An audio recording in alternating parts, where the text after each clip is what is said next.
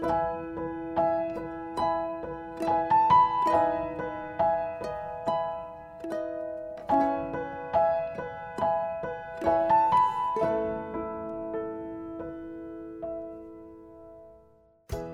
everyone, welcome to Live Your Dream Podcast. I'm your host, Lena.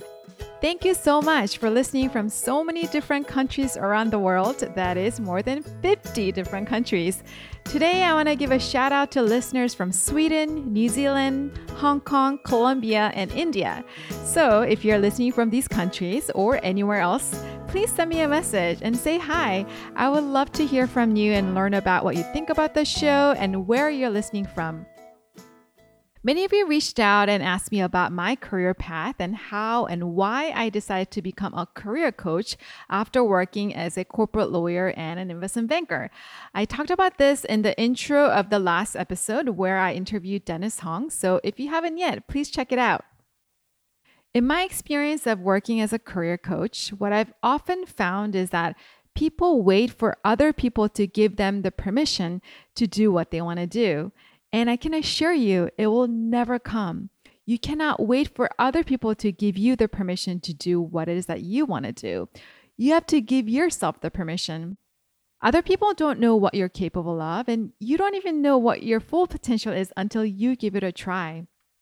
And while doing whatever it is that you're interested in or curious about, you may discover talents that you never even knew you had. I can tell you this from my own experience. When you have an intense desire to do something, it is God's calling that you're here to do just that. And there are other people who you will help through what you do and create. So please don't let your fear or negative thought talk you out of it. When I wrote my book or started a podcast or launched Give One Dream, a community that I built to help people pursue their dreams, nobody was calling me to tell me that I should do that. Nobody. In fact, a lot of people told me it was not going to work out. Are you crazy? Who do you think you are some of the things I've heard. If I was waiting for other people to give me the permission, I'm pretty positive that I would still be working as a corporate lawyer, doing work that is soulless and not meaningful to me. And because I gave myself the permission to do the things that I wanted to do, I can tell you that my life has completely changed. And I have now experienced what it feels like to be coming home in a professional setting and how doing work that is aligned with who I truly am makes me feel like wearing clothes that is so comfortable and fits me so well. So if you're interested in learning more about my coaching or just to say hi, please send me a message on my website, selenalee.co. That is CELINALEE.co. And I'd be happy to answer any questions you may have. The coaching can be done in person if you're in New York City or on the phone if you're anywhere else in the world. In addition to one-on-one coaching, I also give a lot of talks and do workshops and seminars. So if you send me an email, I'll add you to my email list and I'll be able to let you know when I visit your city. In today's episode, I talk to someone who does not wait for other people's permission to do the things he wants to do. John Siracusa is the host of the Bank on It podcast, where he interviews leaders from the fintech and the financial industry. He's also the director of partnership at Carpenter Group, a marketing firm on Wall Street. John dropped out of college and worked on many different kinds of jobs, including working as a car salesperson at Toyota. He eventually built a successful consulting practice and had over 20 banks and credit unions as clients. In 2014, he was diagnosed with a brain tumor, and after the surgery, he had to learn to walk and talk again and essentially had to rebuild his life. In his attempt to learn to talk again, he started a podcast and eventually grew it into a very successful podcast. He still has a lot of physical challenges he has to deal with on a daily basis, but that does not stop him from living a full life with a purpose and with very positive perspective and attitude. I was first introduced to John when I was preparing to start my podcast. I was very new to this world of podcasts. I didn't really know what I was doing and I was trying to figure it all out. And a friend of mine introduced us, and before we even met in person, he spent a long time on the phone with me and very kindly explaining how to start a podcast, what kind of equipment to buy, and even offered to help me to test the equipment. And when I said thank you, he said, "No worries. Other people did the same for me when I was just getting started." I learned from John not only what it means to be resilient and how to get back up when life knocks you down, but also how to be kind to others and pay it forward. I hope you enjoy the show.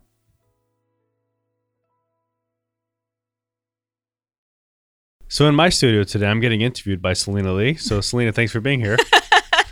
Now I'll shut up and let you take over.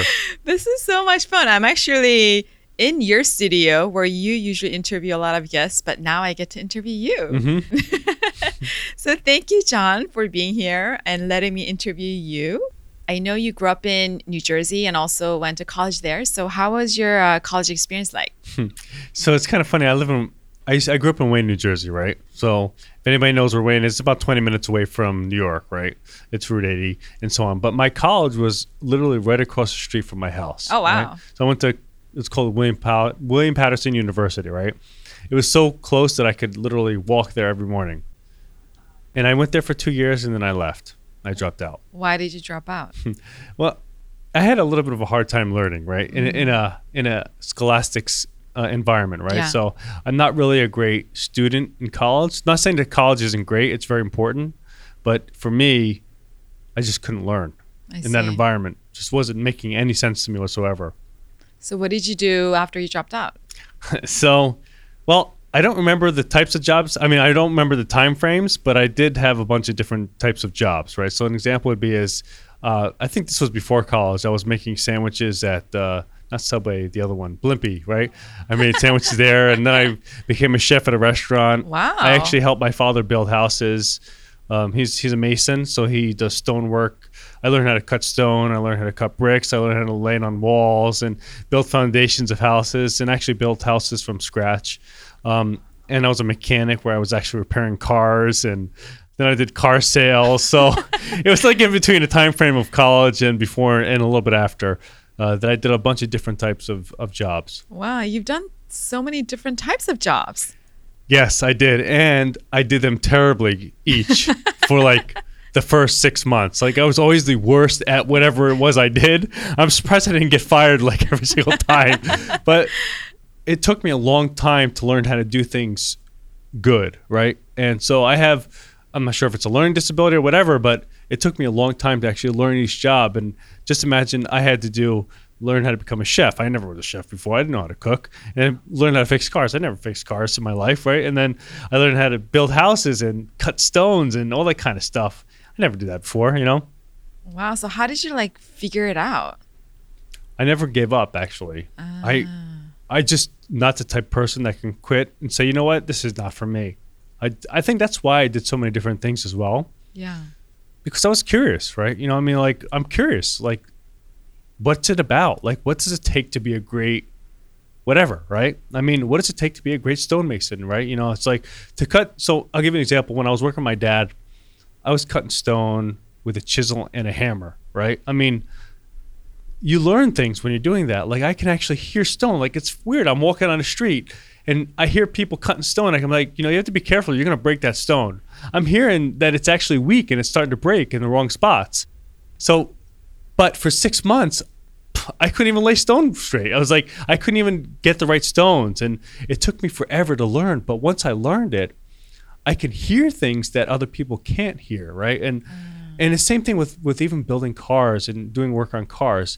I can hear when a car is coming down the street what's actually wrong with it. I'm not even looking underneath the hood of it. Wow. But I could hear what's wrong with it, right? And I could actually predict within a small percentage of what's actually wrong with it if I look underneath the hood. So I think to answer your question, I just like trying new things, but I like really learning. I love to learn things great. And it's so hard to do that over and over and over again. But I wanted to see if I could do that, if I could repeat being really good at something, right? And I learned that by being really bad at something for 6 months and doing it the wrong way over and over and over again and not quitting, yeah, you will learn. You will have no other choice but to learn if you give yourself that. And you worked in Toyota and you told me you were very bad at the job. I was terrible. Yeah, I was in car sales, right? So that was in one of my other positions that I held I was in car sales, right? And I never did car sales in my life. I never did sales in my life. I was making sandwiches, working on cars, making salads or cutting chicken or something like that, or building houses. I never had a sales job. I mean, the best sales job I saw were on TV, right? You saw these guys like Boiler Room and those kind of things, right? So I went to sales, and I worked at a smaller dealership at first, and my terrible sales, I guess, skill didn't show as clearly there because, I mean, it was a small dealership. Mm-hmm. And so I wasn't that bad there, but still, I was pretty bad. But then I got pulled over to another dealership that was like it was like the Yankees of like Toyota dealerships, right? And I went there, and all these other people are like, they're like titans in the industry, right? I mean, they're like the best salesmen in the world, right? And I'm there, and I was terrible. I mean, I couldn't even sell a car to my mom. My mom came in, right? She came in and she looked at a car, and then when we were about to leave, she goes, I'll think about it and I'll let you know. I'm like, so I couldn't even sell my mom a car. It was 6 months in. I almost got fired, right? Wow. And they were going to let me go because I don't even think I sold a car for 3 months. Like, I think I sold my first car by mistake because the person had no other choice. And they bought a car for me in 3 months. And in 6 months, I was selling almost nothing, right, compared to what everyone else was doing. But it was kind of interesting, though. Like, in 6 months, though, everything kind of changed. And I think that most people thought I got lucky at that time, right? They were like, there's no way this idiot can actually sell cars, the way he's doing it. But one thing I did was I actually talked to about 1,000 people in 6 months, right? So every customer that came through the door, I sat with them, I talked with them. I would evaluate each single person. I would say, what did I do well? What could I have done differently? When they said this, what could I have said here, right? I mean, every single person. If I talked to, say, 20, 30 people a day, I would do that 20, 30 times a day. I had a book that must have been 6 inches thick of just evaluations. I would read them over them. I would have different colors, and just to learn what could I have done differently, right? What did I do bad? What could I have done well, right? What did I do well, and what could I have done better about that? And I did that for 6 months straight, and then finally, I sold my first car. Really, I sold my first car, not by accident, right? And it was actually a great deal. It was one of the highest gross profit margins for that dealership in the history of the dealership, right? Wow. And they thought I was just totally lucky. But then I did it multiple times after that. I kept selling. So now I didn't talk to 1,000 people in a month or in a few months. I would talk to 10 people a day, and I would sell, or 10 people, in a week's period, and I would sell 10 cars. Wow. So I would talk to 10 people and sell 10 cars. So I went from having a 0 closing average to 100% almost, right? That's amazing. And it was because I evaluated everything. And I learned, and I didn't quit. And I learned over and over again. I reevaluated every little thing over and over, every little detail. I would dream about it. I would wake up in the middle of the night and think, this person said this. What could I have said there? And then maybe in the morning I'm in the shower, I'm like, oh, I should have said this instead. And I would literally, that's all I would do is think about that. It was like I couldn't think about anything else. And that's how that changed, right? But I think the most important part, though, is that it's not giving up. I think we give up so darn easily. Yeah. We just give up. Something's hard. We're like, maybe I'm not built for this, right? And sometimes it's true, you're not.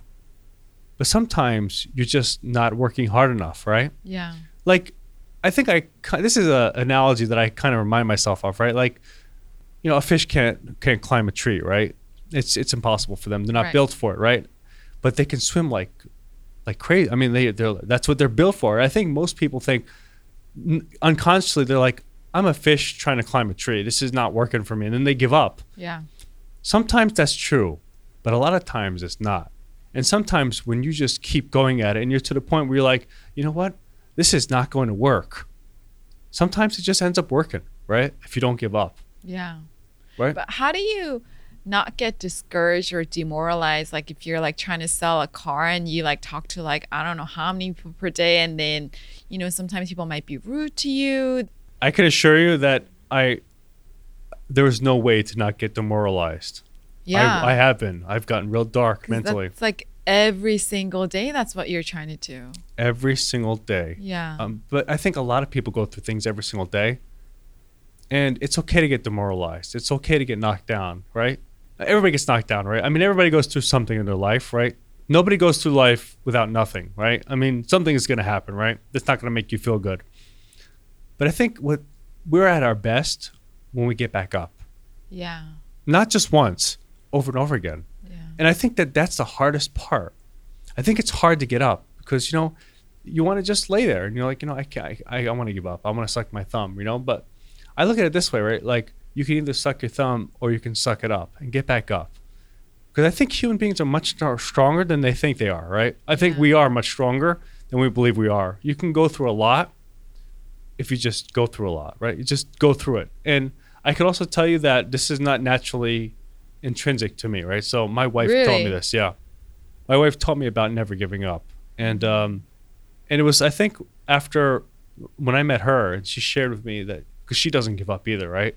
Like there's a whole different story I'll get into later. But the whole point is that she taught me never to give up. And then that's what I learned. Because I was doing stuff, I built companies that I hated, right? Or I've done work that I've hated. I mean, totally hated it. But I understood that if I just don't give up, I'll find a way, right? So I believe that there's always a way. I may not be doing what I want to do right now, or maybe something's demoralizing me and beating the living crap out of me. But here's something I say to myself every day.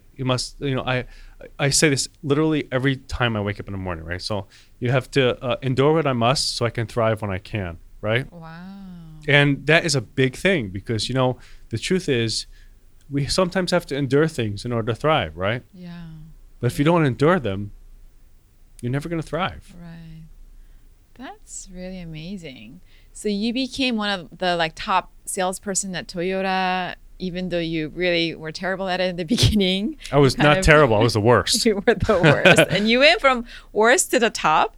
And then I think you left to start your own company, right? I did, yes. Yeah. And what did you do? So I started it was actually advertising agency, kind of like, so it was like advertising specialties, print work, and I would work with companies that are brands that need to get these stuff with their logos on it or print work and those kind of things. And I did that and I hated that.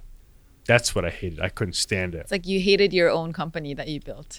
Well, it was a franchise. I bought into a franchise. I wanted to start my own company. I guess if you want to call it the entrepreneurial bug, whatever, you know. I wanted to start my own company, but I never started a company before.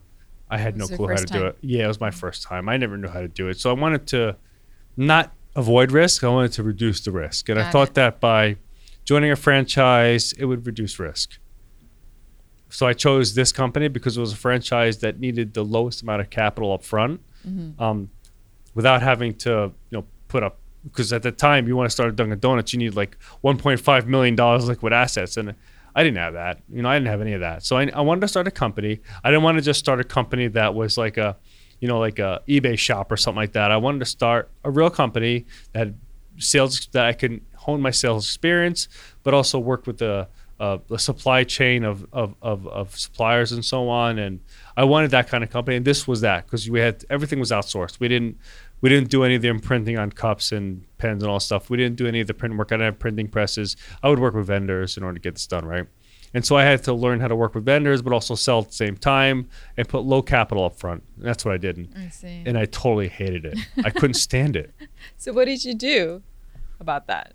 I just endured it, you know, and I just sucked it up. And I said, I'm here to learn how to build a business, right? And the only way I'm going to learn how to build a business is if I actually do it. Yeah. And so the conditions are never going to be perfect. You're never going to start your first job and like, you know what? Oh my God, I'm so lucky. I'm in heaven, right? Yeah. It's just most likely not going to happen, right? Most likely, if you take a look at the averages of what most people start, most people hate their job. They hate where they work. They hate what they do, right? And that's just life, right? Sometimes we have to do things that we don't love. Yeah. But if we endure through it, we could find a way. So you did this for how long? I did it for, I think about maybe 4 or 5 years. And what did you do after that? So it was kind of interesting. So that's when I started to learn a lot of the vendors and partners that I started to work with had digital marketing capabilities. This is way before Facebook and so on, right? So they had some digital marketing capabilities like Google and, you know, inbound marketing, all this stuff. This was way before any of this was like super popular, right? And so I started to talk more with them, started to work more with them. So I started to transition my company from being a, you know, like a physical goods, like imprinting on a pen or whatever, mugs and print work, to doing digital work. So I started doing digital work for companies. And I started to utilize those partnerships. So I transitioned from being a physical goods agency to a digital marketing agency, right? And then I started working in that way with companies and brands. But I learned that you actually have to be good at that too, right? Yeah. And I was not at the time. So I started to learn how to do so, and I focused on financial industry because I noticed there wasn't a lot of companies that did that. Right. Type of work in the banking industry. So I started focusing there. I built the whole consulting practice. We had a lot of customers, but it was just me, right? Right. It was just me and maybe someone else that I had working for me. So all the customers were there because of me. So I started doing digital marketing for financial institutions. And became quite successful. Yes. So I speak at conferences. I would speak on major conferences, but also we had about 24, I think it was, 24 banks and credit unions across the United States that actually hired me to be their consultant, and they paid me pretty good every. I mean, it was an annual contract, so I did quite well, right? And so I did quite well. And then how did this podcast come about? So actually, in 2014, I'm doing my consulting firm. I ended up having I had to go get surgery, right? Because I had they found a tumor in my brain, right? Wow. So I was, like I said, I was the consultant for all these customers, right? Right. I was in a hospital out of commission for 6 months, right? In surgery, rehabilitation, and whatnot. I lost all my clients. Yeah. Literally in 6 months, years and years of building this company, I lost everyone. Like 10 years you've been building or something Yeah. like that, right? Yeah, and we lost every single customer, Wow. right? I mean, some were nice to stay around, but our contract was going to end soon anyway. So they stayed for like another 3 months, but they didn't re-up the contract, which mostly they did. So pretty much my consulting practice that took me forever to build fell to pieces, right? So I ended up, when I got out of the hospital, I had to learn how to re-walk, re-talk, and do a lot of different things, right? Wow. But also I had to learn, what am I going to do here? I can't rebuild my consulting practice. It'll take me 10 years just to get to the point where I was before, right? And I don't have the time for that. Consulting practices take forever to build, right? And so I decided to build a conference, an annual conference, and I thought that if I built a podcast, I could start to use that to use content to get better speakers and to maybe just to sell tickets and get sponsorships, those kind of things. So I built a podcast originally to be a marketing tool for the conference, and also it gave me a way to learn how to want to re-talk again, right? Because Wow. I couldn't talk. I mean, I could talk, but I was slurring. I just couldn't talk. So you couldn't understand a word I was saying, right? And so I had to learn how to talk again. So by doing a podcast, I was a big fan of radio in the 90s, right? I love radio in the 90s. And I thought this would be a great carrot for me, right? So if I learned how to talk again, I could become a host of my show. This is my way of wanting to learn how to talk again, right? So Wow. making something super valuable, because I love to do it, and it's like, let me learn how to talk again, and I'll host the show at the same time, right? So my first shows, my voice is just really like kind of like, it's not what it is today, and because I was still learning how to talk again, I was doing hours of exercises before every episode just to get my tongue not numb. Oh, wow. So the podcast was a carrot for me to learn how to talk again, but it was also a way for me to rebuild my life somehow, my Yeah. business, my career life, right? Right. Did you ever feel like it's not fair that this is happening to you? You worked really hard to get to where you are. You worked all kinds of different jobs and did what you could to build a life. And then you were married and had a small baby. And then all of a sudden you got ill and had to learn to walk and talk again. I think you told me you also didn't sleep for months. I didn't sleep I didn't sleep at all for 2 months, right? I didn't eat for 2 months either. So Wow. I actually lost, I think it was 65 pounds in a month or something like that. Oh my gosh. I didn't eat anything. So, and in the hospital, because I had stomach problems. So where my tumor was in my brainstem. So that controls stomach digestion and stomach functions and all this kind of things. So when actually I would eat anything, it would just come right back up, right? So I couldn't eat anything for 2 months. So it's not like I just didn't want to eat. I also just couldn't eat, right? So whenever I ate something, it would just come right back up. Water, come right back up, right? So I would get saline solution through IV. Wow. That's for, that's just for keeping me hydrated. But they couldn't give me food in my arm, or nutrition. So I had no nutrition for literally 2 months straight, and they just gave me saline for hydration. That was it. How do you survive? I have no clue, to be honest. I don't even remember that time frame because I didn't sleep for 2 months and I didn't eat. So when you don't get REM sleep, you start to go insane, right? Wow. You start to not know what's real and what's not real, right? It's just the world of I guess consciousness, not consciousness, starts to blur when you don't sleep for a while, right? Or if you don't get REM sleep, I mean, if you learn about it, it's without REM sleep, you just go insane in your brain, right? You just don't understand what's going on. So I had no clue what was going on. I'm like thinking alien ships are coming down, and I'm in the, I'm like, thinking all these things. I'm thinking like I'm in the military and I'm playing for points of how to conquer the enemy and where's the castle. I have no clue what's going on, right? So I'm like in a world of delusion. My wife is coming every single day to come see me. I didn't even know it was her. I mean, I remember her face. I had no clue. Like she's putting my 3-month-old kid on me, and say, "Here's your daughter." I had no clue. I just couldn't understand who it was, because I didn't know what was going on. I didn't know what was real, what was fake, what was not, and whatnot. So, did you ever feel like it's not fair that this is happening to you? And because I know people who go through, I guess, not as serious of a challenge as you did and become incredibly resentful. I think that I think it's all relative, right? So I think that the challenges that everyone faces is relative to themselves, right? Right, of course. I guess the size of that challenge is relative, right? There's people that go through a lot more than I go through that may look at it as, it's part of life, right? And there's some people that have perceptively a lot less than what I went through. They may say, I can't do this. I mean, that's it, it's over, right? So I think it's all relative, right? And I think that if you look yourself in a mirror, I think everyone can say something is, it's not fair, right? What we're going through, but I don't think that helps. I think that actually weakens you, right? Of course, yeah. Because life is not fair, right? I mean, there's kids that die, and there's, before they even get a chance to do anything, right? And there are people that die in their prime, right? Before they even get a chance to really shine, right? And life is not fair.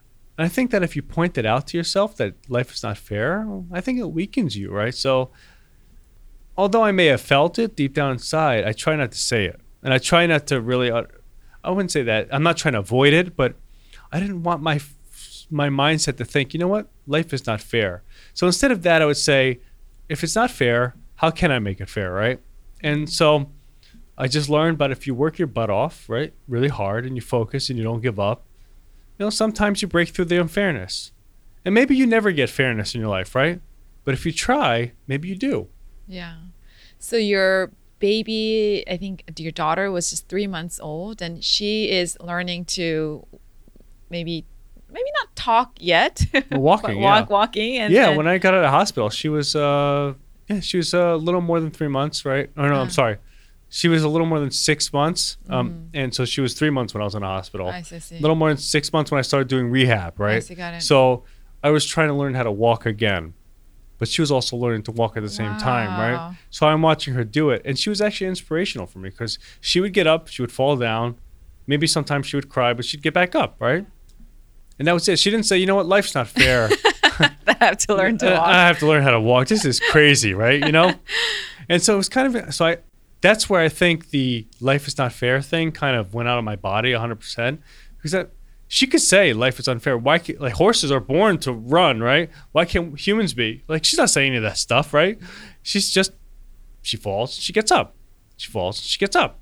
She falls, she gets up. She's not humiliated. She's not looking around to see if anybody's watching. Just gets back up and she tries, right? And eventually now, she could run, So I think that life is unfair, right? I mean, some things like horses they can run when they're born, right? Humans can't. That's unfair. But there's a lot of things that we can do. So I try not to focus on what's not fair or what we don't have or what I don't have. I try to focus on what I do. So give me an example of how you were thinking about it at the time. I was angry as hell. In all honesty, I was like, this is ridiculous, right? because I would play sports. I mean, I'm not like a professional athlete, like an Olympic star or anything like that. But I mean, I was pretty good at certain sports, decent at them, right? And you know, I could hold my own on a basketball court or soccer or something like that, right? And when I got to the hospital, I couldn't even sit up straight. I was in a wheelchair. Right. So I'm like sitting there, I'm sitting on a couch or something like that, and I'd fall right the hell over. Right? I would fall over to my right side. I couldn't sit up. Wow. I couldn't even sit up. So I'm angry. And so I was using lots of choice words, and I was really, really angry. I mean, I'm like, how is this possible? This is ridiculous, right? But then, you know, getting angry and staying angry, I mean, everybody gets angry. You can't stop that. You can't just say, I'm not going to be angry today. I'm going to be happy and happy-go-lucky, and it's all sugar plums and fairies and stuff. You are going to get angry, right? But it's what you do when it happens that makes the biggest difference. And so I stopped being angry because it's not going to help me. Yeah. Being angry or staying angry and being mad at the world is not going to help me walk again, right? That's right. It's just going to make me angry, right? Yeah. And that is not a healthy mindset. So from my daughter, I learned she just kept get back up again. She didn't complain. She didn't say anything. She didn't get mad. She just did it. And so I learned back then to stop overthinking things and just do it. If I want to learn how to walk, just do it. What's the worst that could happen? I actually learned how to walk. That's the best thing. Or, okay, I tried, but I didn't. Right. But at least now I know I put everything into it, right? So I didn't give up. And so then I learned how to walk again. It was a pain in the butt. How long did that take? I don't remember the exact time, but it was more than 3 months, I know. Wow. I had to do silly things with like putting my foot here and pointing it there and just doing basic stuff, right? And just, you know, just walking with a walker. I was in a wheelchair, then I was on a walker, then I was on a cane, and then eventually nothing. But even still till to this day, I take a ferry to work every day.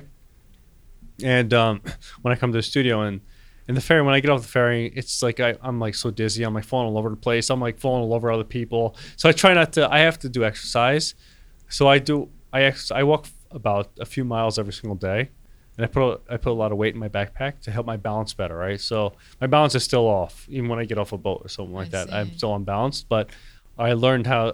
Even to this day, I still do a lot of exercise and walking and balancing to get better. But yeah, I think it was before I could actually walk on my 2 feet again. Without help, it took about a year, right? Wow. But to start walking with a walker, it took me about 3 months. You still have some physical challenges right now that you have to overcome? I do, yes. Yeah. I mean, so I have stomach issues from it because where the tumor was, it controls the stomach digestion function. So every morning I wake up nauseous. I have morning sickness every morning.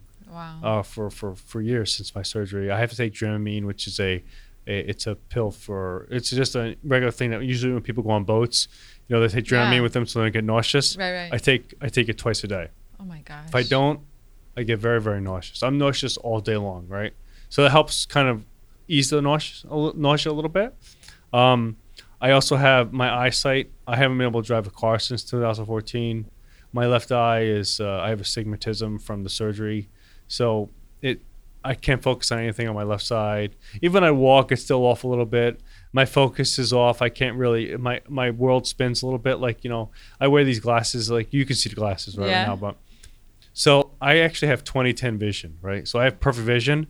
I'm wearing these are called Prism glasses, right? Huh. And what they are like 3D glasses, like you would go to a 3D movie.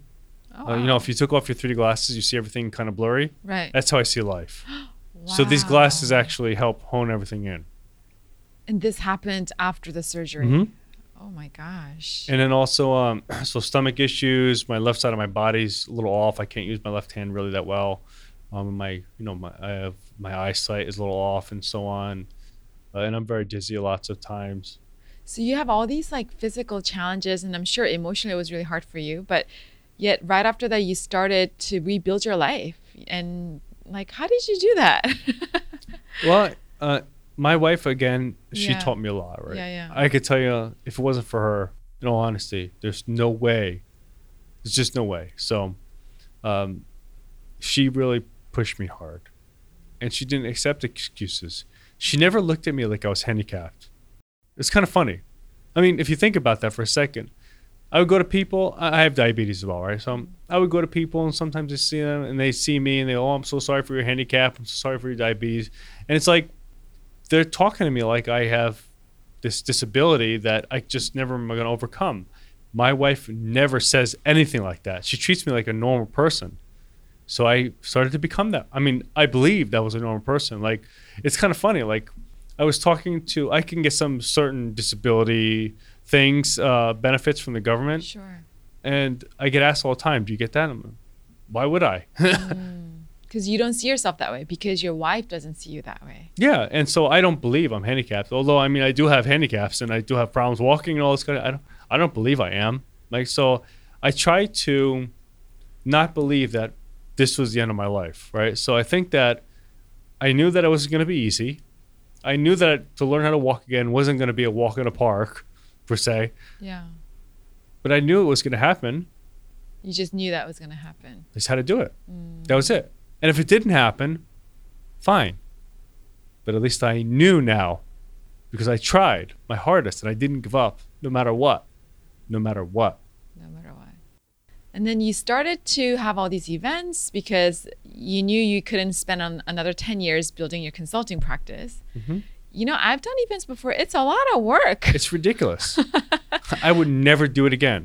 How did you do that with all your, I don't know, physical challenges? I'm sure it wasn't easy right after the surgery. So we went back to early learning. Remember I told you with college, I'm not a great college student. Right. I can't learn that way. I can't learn, what's that called? When it's not applicable to something right this second, right? Got it. But I love to learn. I read 6 books a month, right? Wow.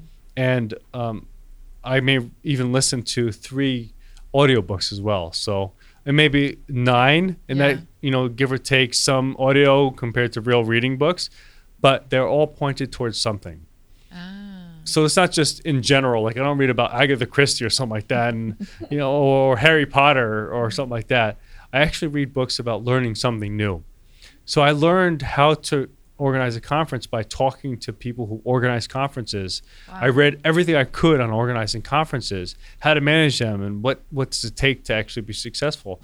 I read books on that. So whenever I get a goal in mind like that, I will dive so deep into it just to learn everything I can about that particular thing, right? And that's how I learn.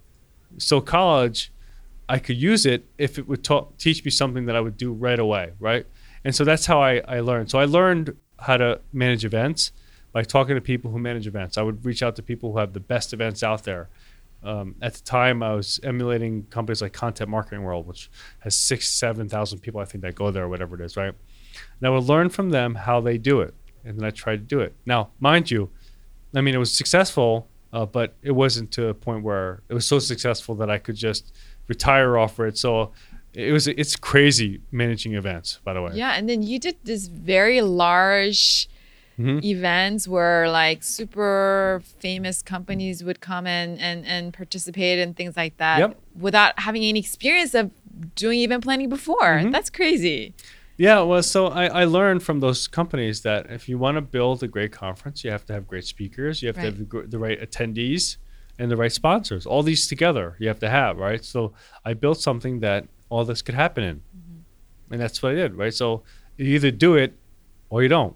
You don't just kind of do something. You just do it or you don't do it. I mean, I know it's so black and white, but like I think the way I look at it is, you know, I know it's kind of crazy, but it's either I'm going to do it or I'm not going to do it. So I'm going to do it. I'm going to do it right, or I'm not going to do it at all. And then so while you were doing these events, you started doing the podcast as like just get the word out about the conference. Yep. So it was like a marketing tool. Yep. And then you liked it. I actually loved it. Wow. The event planning, not so much, but no, I hated that. Yeah. But the podcast I loved. Yeah. I would have never built a podcast. Wow. In all honesty. Now it's like super successful. So like, tell me about that journey. Like, how did you start? Because what you're telling me was like, you started to learn to talk. You couldn't even like pronounce clearly. And then for you to think that, okay, I'm going to like have a podcast. Like that's like a crazy goal. It's like, I don't know, someone has physical limitations and like can't swim, like, oh, I'm gonna like compete in like a swimming competition or something. Why not, right? What? How do you do that? Well, I believe I could. I believe that I could, honestly. Like, I there was no doubt in my mind that I could, right? I mean, maybe it's naiveness, right? Because at the time, really, I was not. I was terrible. I mean, Like you were in other things for the first 6 months. yeah, I mean, right, exactly. Yeah. There's just no way Yeah. I would have done it really great at that time. But I did understand this. This I believed without a question in my mind. I knew that I'd have to do it very bad for a long time in order to do it right. Ah, And I was willing to do that. I see. So in the beginning, you knew. I knew it was going to be bad. Right. But I see. knew that if I'm consistent about it, and I did it over and over and over again, and I put a process behind it and just keep doing it, eventually I'll figure it out. Wow. So you would sit there and like just like email people to like interview and stuff? Yeah, when so people didn't even know who you were. I learned about successful podcasts, successful radio. Yeah. I mean, sometimes I know a lot of people, when they want to go into podcasts, they start listening to other podcasts, Of right? course, yeah. Which is important. But listen to other things as well. Look at other things outside of podcasts. Radio from the 90s. It was the heyday of radio, right? Yeah. Late night TV, audience and all those kind of things. I mean, there's so many things that you can learn from so many different things, not just other podcasts. Right. So I did. I dived into, I think I listened to 1,000 episodes in 3 months or something like that of podcasts. And then I would go to radio, just remember from my history of radio, and I would look up, like shows that I could find on YouTube from the 90s and whatnot. And I started to incorporate those things. And I didn't incorporate them very well in the beginning. But I knew that somebody did. And somebody incorporated it really well. So I can as well. Not like them. I have to do it my way. So I have to find, what way can I do it? And I knew I could, but I knew I had to keep doing it the wrong way. It's like Thomas Edison. I mean, this is not new knowledge. This is not like it's groundbreaking. Thomas Edison built a light bulb, what was it, 999 ways the wrong way? Yeah, something And then he like found bamboo, out of all things, that was the right filament. But he didn't just from the beginning say, okay, what would be a great filament? I mean, they used all the obvious stuff, Right. iron, metals, and copper and all, but they burned out quickly. So bamboo ended up being the right filament. Like, who would think that bamboo is the first way to make a light bulb? So I'm just thinking, so what I'm saying is that there's no way in heck, if you're doing something new, you're not going to know it. And if you look at all the other experts out there, they might not know it either. Right. Right? Right. Right? I mean, what's Thomas Edison going to do? Find other ways to build light bulbs from other people that never built it before? I mean, and so I think that just because people are experts in certain areas doesn't mean that they're going to have all the answers. Right. Sometimes you have to mess up a whole bunch Yeah. before you can figure out how to do it the way that you can do it, right? Absolutely, yeah. And I think it's also interesting that you point that out, because oftentimes when people want to start like a new project or something like that, they compare their like first creation or first try to like the work of the masters who've been doing it for years and years and years. And so then they get all discouraged, like, oh, I'm never going to be good enough. It's never going to work out, right? But you can't do that, because I'm sure those masters have had days where they sucked for like the first year, right? Here, this is the way I look at it that way. And that's Yeah. a great point, right? Yeah, Because those masters were not masters when they first started. that's right. They were just like you and me and everyone else. Google wasn't Google when it was created. Yeah, It was just a bunch of guys that wanted to make a better search, that's right? right. And now they're Google, right? But they weren't Google when they first started. A master podcaster or radio host is not a master podcaster or radio host when they first start. So when you started the podcast, you just sit there and like email people to interview? Yeah, so I learned that by having a successful podcast or a show, you need to have great guests. Yeah. So That's how like- did you get that's the key. the guests? So I would look in LinkedIn, or I would just find names of the people that I think would be great guests, great content, but Yeah. also be interesting, like tier one of whatever you want to call it, high level guests, right? Yeah. And But I they didn't, don't know I didn't who care you who I didn't care who it was, and I would email them. Right. It doesn't matter who it was, right? Yeah. And did you get a response? Yes. I would reach out to 100, Yeah. and I get one. 100. Yep. Oh my God. Every week? Yeah, I would sit there in a week's period or so on, or a 10-day period, or I would say, when's this goal? When do I want to accomplish it? So I want to get one guest by XYZ. So I would figure I have to talk, in order to get one guest, I need to talk to 100 people, right? Wow. And I would take that and just break it up into days. So if it's a 10 days period, then I would say every day I need to talk to 10 people Wow. in order to get just that one guest. And that's what I would do. So I reached out to 100 people just to get one guest. And every new guest I wanted to get, I would have to talk to 100. When you like don't hear from or get rejected from like 99 people, like did you ever get discouraged? Yes, Okay. of But course. how do you Feel? How could you not get discouraged, right? So but how do you have the will or the motivation to keep going and keep trying? Because I knew that if I didn't give up, I would figure it out, right? So right now, I'm reaching out. People are saying no to me. Eventually, they won't. Right, right. But right now, they are. Yeah. That's okay. But now it's like hugely successful. So now people all come to you. I get a lot of people that come to me, and I'm fortunate there to have really, really good guests. But it also comes to the point that you have to have good content. You Yeah, have to that's really right. be good at what you do. And so I did it terribly for years. Honestly, like my first year and a half, Yeah. I couldn't stand my podcast, right? But I kept doing it because I knew I would figure it out. And I knew that if I just endured this, I would thrive eventually once I figured it out, right? So it's just about doing it over and over again. I think people relate way too much to that light bulb. And like, I get asked all the time, or people get asked all the time, when did you know you were successful? When did it snap, right? Yeah. It doesn't snap. It just happens over a long period of time. And then suddenly it starts to come together. But I think everybody's successful, right? Has paid some price and they've done it. Like even Mark Zuckerberg, everyone talks about, Facebook and success, right? There was 1,000 Facebooks that were not successful, right? And he gave up his whole college years just to code 20 hours a day or something like that, right? He paid a price to get there, right? Or whoever it is that's been successful in business, right? So I think that if you understand, it's not just about today, it's about 10 years from now, right? I'm doing what I need to do right now to make 10 years from now better. And then you just pay the price, whatever you got to do. And just be happy doing it. How did you know that if you keep doing it, you'll eventually thrive and you'll figure it out? I think that's the question or the problem a lot of people have, that they don't keep going because I think they don't believe in themselves. Like, where do you think that belief in yourself comes from? So I think it's just a factor of just understanding. If you do it enough, you'll learn, right? And you may not, but at least you tried, right? If you don't try, you'll never know. That's right. If you don't try, You'll never know. That's Yeah, right. yeah. I mean, and I would rather, if I could say it like candidly, I would say to myself, look, in 10 years, this is where I want to be, right? Yeah. And in order to get there, this is what I have to do every single day, right? In 10 years, let's say if I were to ask myself, would I rather not do it and just give up and then in 10 years just see what happens? Or would I rather try and in 10 years I increase my chances of making this happen, right? So I think that it's not necessarily just a belief in myself. It's just a belief that if I want to increase you can never be guaranteed anything. That's You right. could do everything right in life and still fail. Yeah. That's life. Of course, Right? yeah. I mean, if two people playing chess against each other, right?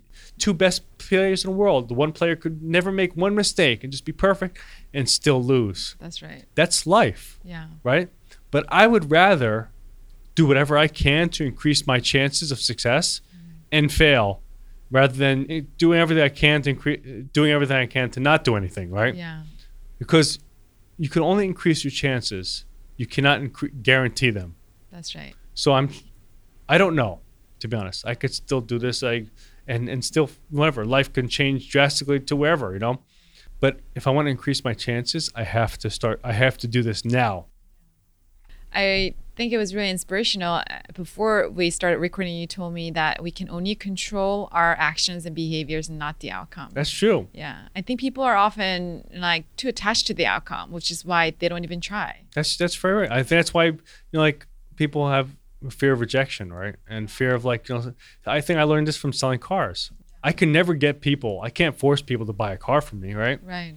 But I can increase the opportunity of it happening if the process is done right. And so I just try to focus on increasing the opportunity and not trying to, change the outcome.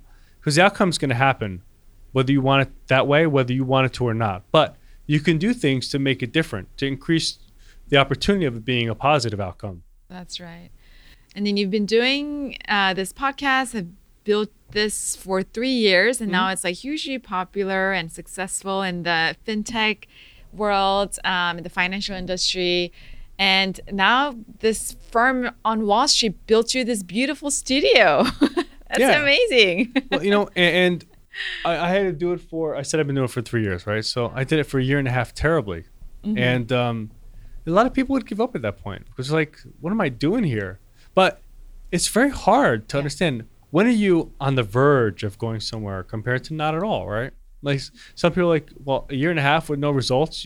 You read blogs, you know, they'll say you should quit if you don't have any, you know, people by a year and a half, right? Okay, maybe they're right, but I believe that I could do it. I just had to find the right thing, right? Right. So you've had quite a journey, and you also interview very successful people on your podcast who are have done amazing things in the financial world. So what have you learned about success that you can share with us? So I could tell you that everybody that has been sitting on, you know, the chair where all the guests sit, they're all very successful. And the one thing I learned is that they did not give up, right? They believe in something. Passion, by the way, is totally overrated. I think passion is totally overrated. You know how people say, I'm passionate about this, I'm passionate about that. I think it's totally overrated. I think what I learned from the people sitting on the chair was that purpose was more important, right? Because passion will wane, right? Will change if your passion changes, so it'll change, right? It'll get less or more, right? But purpose, when you believe in something in your heart, in the fiber of your human being, nothing will stop you. That's right. So every single person that has been my guest here that's been successful, they haven't said it outright, but I could tell each one of them had purpose. Wow. They believed in what they were doing in every fiber of their human being. And I think that's what made me do the podcast and continue to do these things, because I believe in my human nature. Like, it's who I am. It's my soul, right? Like, so I think that passion can definitely subside, but purpose cannot. You just can't. And so I think that the one thing I learned is you'll never have all the answers. None of them did. None of them knew. I mean, all of them were getting funding from $50, $100 million from VCs. They never did that before. You know how many times a CEO came here and said, I have no clue what I'm doing, right? And these are people that are wildly successful, 100 people, 200 people in their companies. They're making billions of revenue or millions of revenue. And they say, I have no clue what I'm doing, right? But they believed in their soul, what they were doing was the right thing. Yeah. And they had purpose. Right. And then they learned how to do it. They found a way to make it happen because they believed in what they were doing. Right. So I think that if you're passionate about something, like, you know, I want to become an entrepreneur because I'm passionate about it. I love it. You know, I think you should reevaluate yourself, because honestly, you should say, am I willing to pay the price for 10 years? Will I go 5 years of making no money?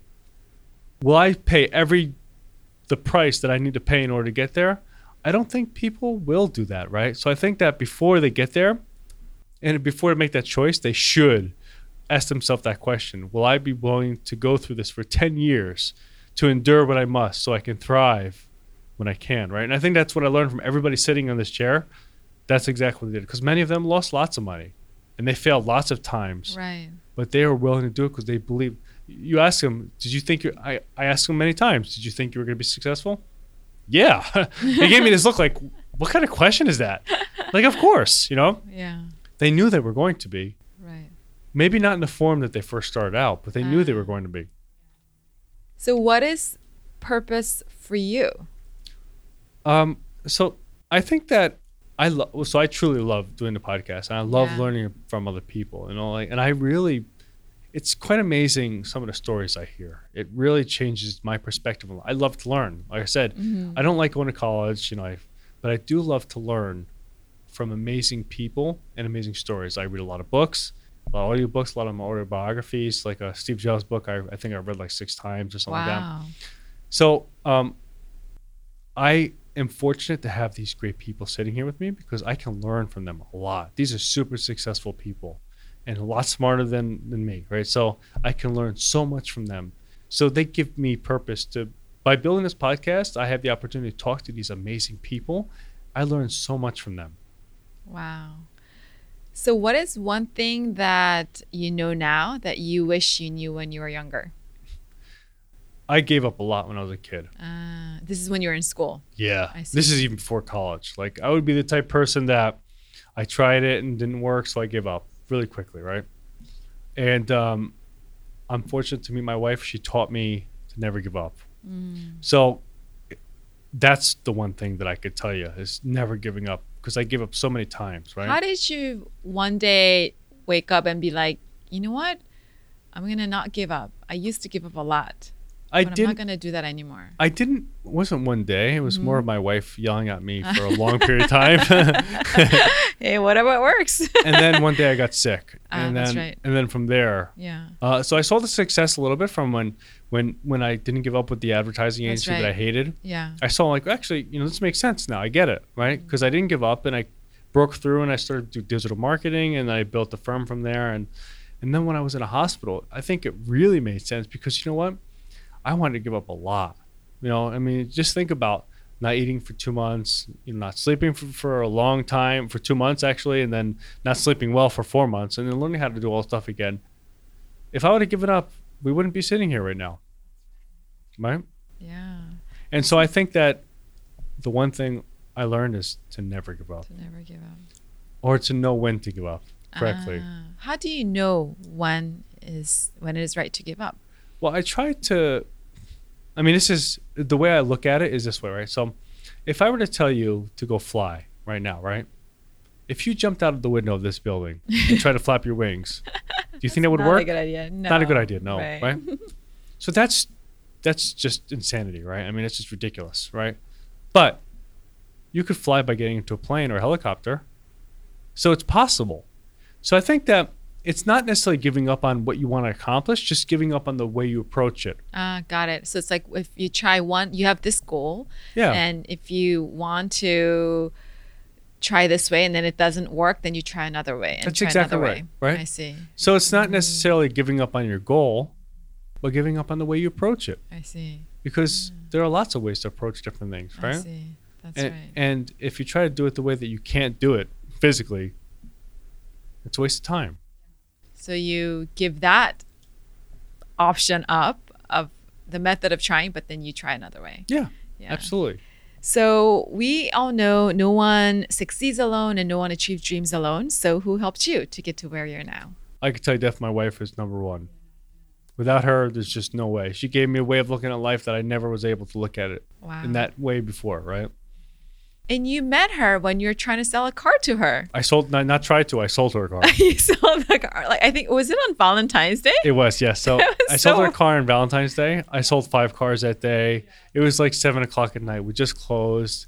I was finishing up my last delivery. And she just walked in. She came in at 7 o'clock. We were closing. But in the dealership, if you come in at 8 o'clock and there's someone there, they help you, right? That's right. So a customer comes in, you take them, right? So the last person there, she came in, said, I don't have an appointment. I remember the exact words. She goes, I don't have an appointment, but I wanted to get some information in a car. She was looking at a Prius. We didn't have any Prius, right? She wanted to use Prius. We didn't have any of that. She left with a Corolla, right? So so she came in. I had a date that night with a very beautiful woman, by the way, which canceled on me at 11 o'clock because she was still there. My at the time, she wasn't my wife, but my wife was there. Right. And, since my date canceled, she took me out to dinner. Wow. So she's like, oh, so I bought a car from you and a husband, yeah. That's interesting. And look where you're now. I could tell you definitely it's the craziest thing. Yeah.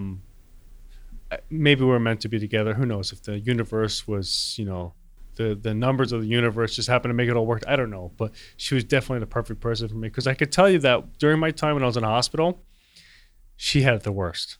Oh, of course. I was just I had a brain problem, kind of like I was hallucinating. Everything was weird. I was out of my freaking mind. But, so I didn't know what was going on. I was either kind of trying to relax or I was laying down or I was out of my mind. I didn't know what was going on. So that time, I don't remember any of it, right? My wife had a 3-month-old child. She was working full time. She had another daughter. We have another daughter at 7. And at the time, she was 4. Yeah. And so my wife had to take care of 2 kids. One was an infant, work full time, and take care of me at the same time. Oh my gosh. And just imagine, like, my income was not there anymore because the company Of died. course. Right. So she had to support the whole household with just her income. Wow. Wow. So, And your medical bills, I'm assuming. well, we were fortunate she had really good insurance. So we didn't have that crazy medical bills, thank God. But she is an amazing person. Like, wow. I can't even begin to tell you how lucky I am. Like, I don't even know how to say it. I mean, like, I'm very fortunate. If it wasn't for her, there's just no way in hell. Like, you hear all the time, sometimes people say, it was my wife, you know, because my husband, the best person in the world. And I'm like, yeah, that's great. I wish I could find someone like that one day, right? And this is a long time ago. And now I understand exactly what they mean, right? Like, she's amazing. You actually mean it. With my heart. I mean, like, if I could tell you some of the stuff, she had like 4 car accidents, like driving, because people kept hitting her from behind. Oh my gosh. You know, because they're texting and stuff, and she had no one to support. Like, she couldn't call me up, she couldn't vent, so she had to deal with it. And you know, we were living in a building at the time, and the building next to us caught fire, so she couldn't get into her building. Oh my gosh. For like 2 days, so she was wearing the same clothes for 2 days, coming to see me, getting the kids, going to work. Wow. I mean, she had to deal with all this garbage. I mean, that's just some of the garbage she had to deal with. She's an amazing person. Like, That's amazing. if I would say the most influential person, I mean, there's a lot of people I've read books about, autobiography, that helped me think about things differently, but she gave me a foundational change of who I am. When this episode airs, you're going to play it back to her. I hope what you told me you tell her every day. I do tell her a lot, Oh, yes. wow. That's great. Well, I'm very grateful for Yeah. She was really with you through the she was. hard times. Because, you know, it's very easy to just, you hear people get, you know, separated all the time when someone's sick. And I understand it. You know, it's tough. Yeah. It really is very stressing. Like, you have to understand, like, she had no clue I was going to come back to be, I could have been a vegetable, you know, for the rest of her life. Right, right. And so she's saying to herself, is my life going to be like this forever now? Like, I have to take care of 2 kids, deal with all this garbage, take care of his health. He can't walk, and now he's a vegetable, whatnot. But she didn't leave. She stayed. Yeah, she stayed. Yeah. 100%. And because of that, you are here now. That's exactly right. And so she taught me how to look at everything differently. She told me she's the ultimate teacher of when not to give up, you know? She never gave up. Do you think that your marital relationship got stronger after you got ill compared to before and after? I don't know if it's before or after, if that's the pivotal point, but I could tell you now I love her more than ever, right? So, like, today, when I look at her, I love her more than I've ever. I mean, I feel it deeply. Like, I love her more now than ever, right? Wow. I'm glad she walked in on Valentine's Day looking for a car. I hope that she says the same thing. That she, Yeah. if you ask her, she might not. So. Well, we'll see about that. But yeah, I think that she was probably the most influential person in my life. Wow, amazing. So my last question to you is, what would be your words of advice for people who may be going through some very tough times and trying to get through it and want to achieve a dream one day? What would you say to them? I remember Abraham Lincoln said a quote, right? He said, "This too shall pass," right? And it's true. You know, if you're going through something, go through it. Just get it. No matter how dark it is, you'll be surprised how strong you really are. I mean, things sometimes can get really dark. I get it. I understand, right? And again, it's relative to the person, but it'll pass. And maybe it won't pass if it's a passing of someone you love. They're not going to come back, right? But you know what? You'll learn how to deal with it, and you'll learn how to find other great things in your life. You know, so I think that no matter what, just get through it the best you can.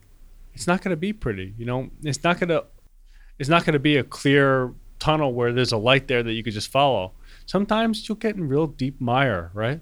Just get through it and just endure it until you don't have to anymore. Right. We are stronger than we think we are, right? I could tell you we very much are. Yeah. Again, I was a kid that was not strong at all. I gave up very quickly on everything. And then I learned from my wife how not to. Yeah. And I survived something that I may not have if I was that person still. Yeah. So I think that if you're strong and you get through it, you have a better chance of you can't increase the outcome. I could have died, right? I can't change that. Right. You can't change the outcome. You can only increase the opportunity of a better outcome happening. And it's what you do every day that'll increase that opportunity. That's it. So don't try to change the outcome. try to improve the opportunity of the outcome being more positive. Yeah. And you can only do that by doing the best you can, getting through what you need to, and just doing the right things every single day. Wow. Thank you, John, for sharing your such an inspirational story. I am so honored and grateful that you opened up and shared your journey with us. I hope my listeners will check out your podcast, Bank on It.